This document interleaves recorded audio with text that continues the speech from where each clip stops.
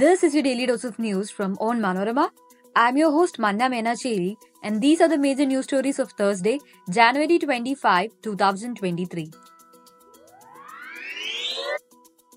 Kerala Governor Arif Mohammad Khan delivered shortest address in history after he virtually boycotted the state government's policy speech at the beginning budget session.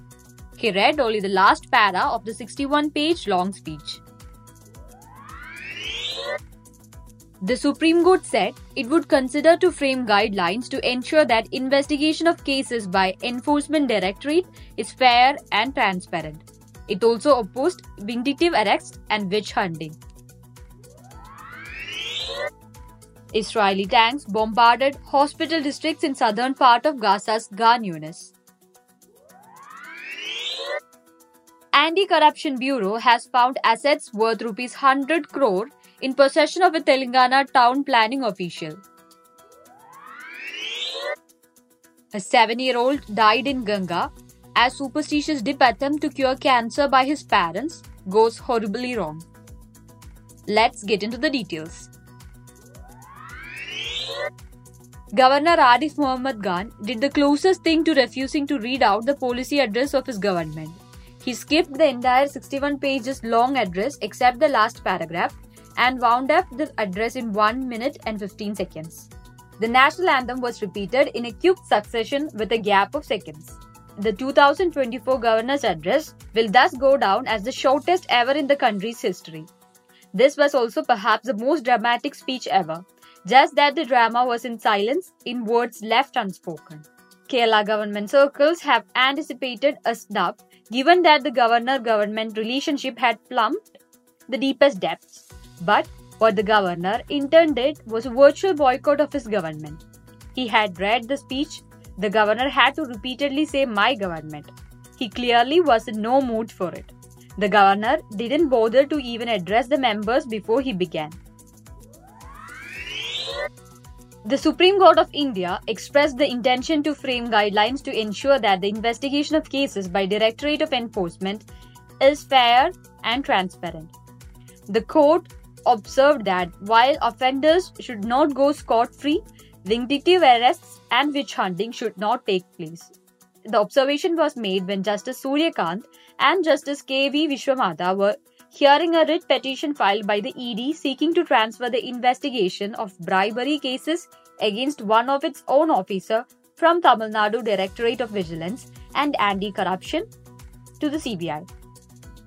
The bench issued a notice to Tamil Nadu seeking its response to the petition. The state agency should also share the court all materials collected so far in the case, the court directed further.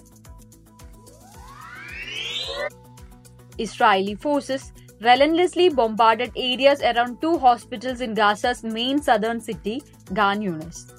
The army pinned down large number of displaced people in an offensive to take Hamas' main stronghold in the enclave south.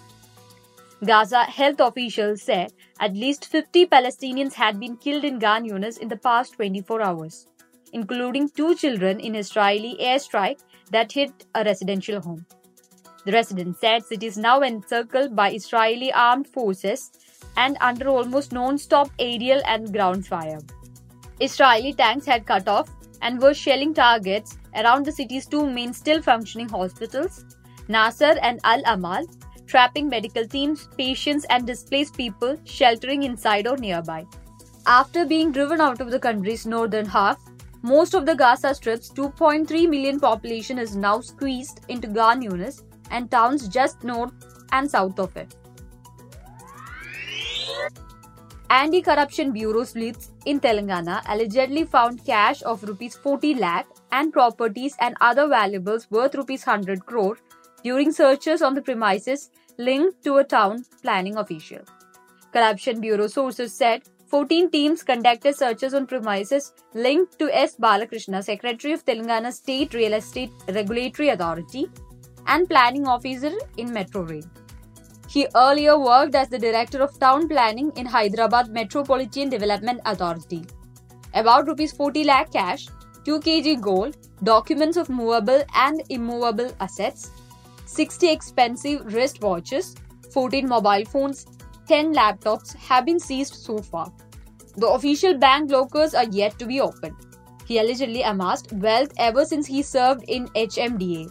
The continued searches are likely to unearth more assets. Superstition of his parent that a dip in the Ganga could cure him of cancer cost a 7-year-old child his life. The police said the boy's parents kept chanting mantras on the banks while his aunt allegedly dipped him repeatedly in the Ganga, ignoring his loud cries until he was suffocated and died. Bystanders tried to stop the woman, but she refused to listen to them. Eyewitnesses reported the incident to the police. The child's parents and aunt have been held for interrogation, the station house officer said. The boy was suffering from blood cancer and resided with his parents in Delhi.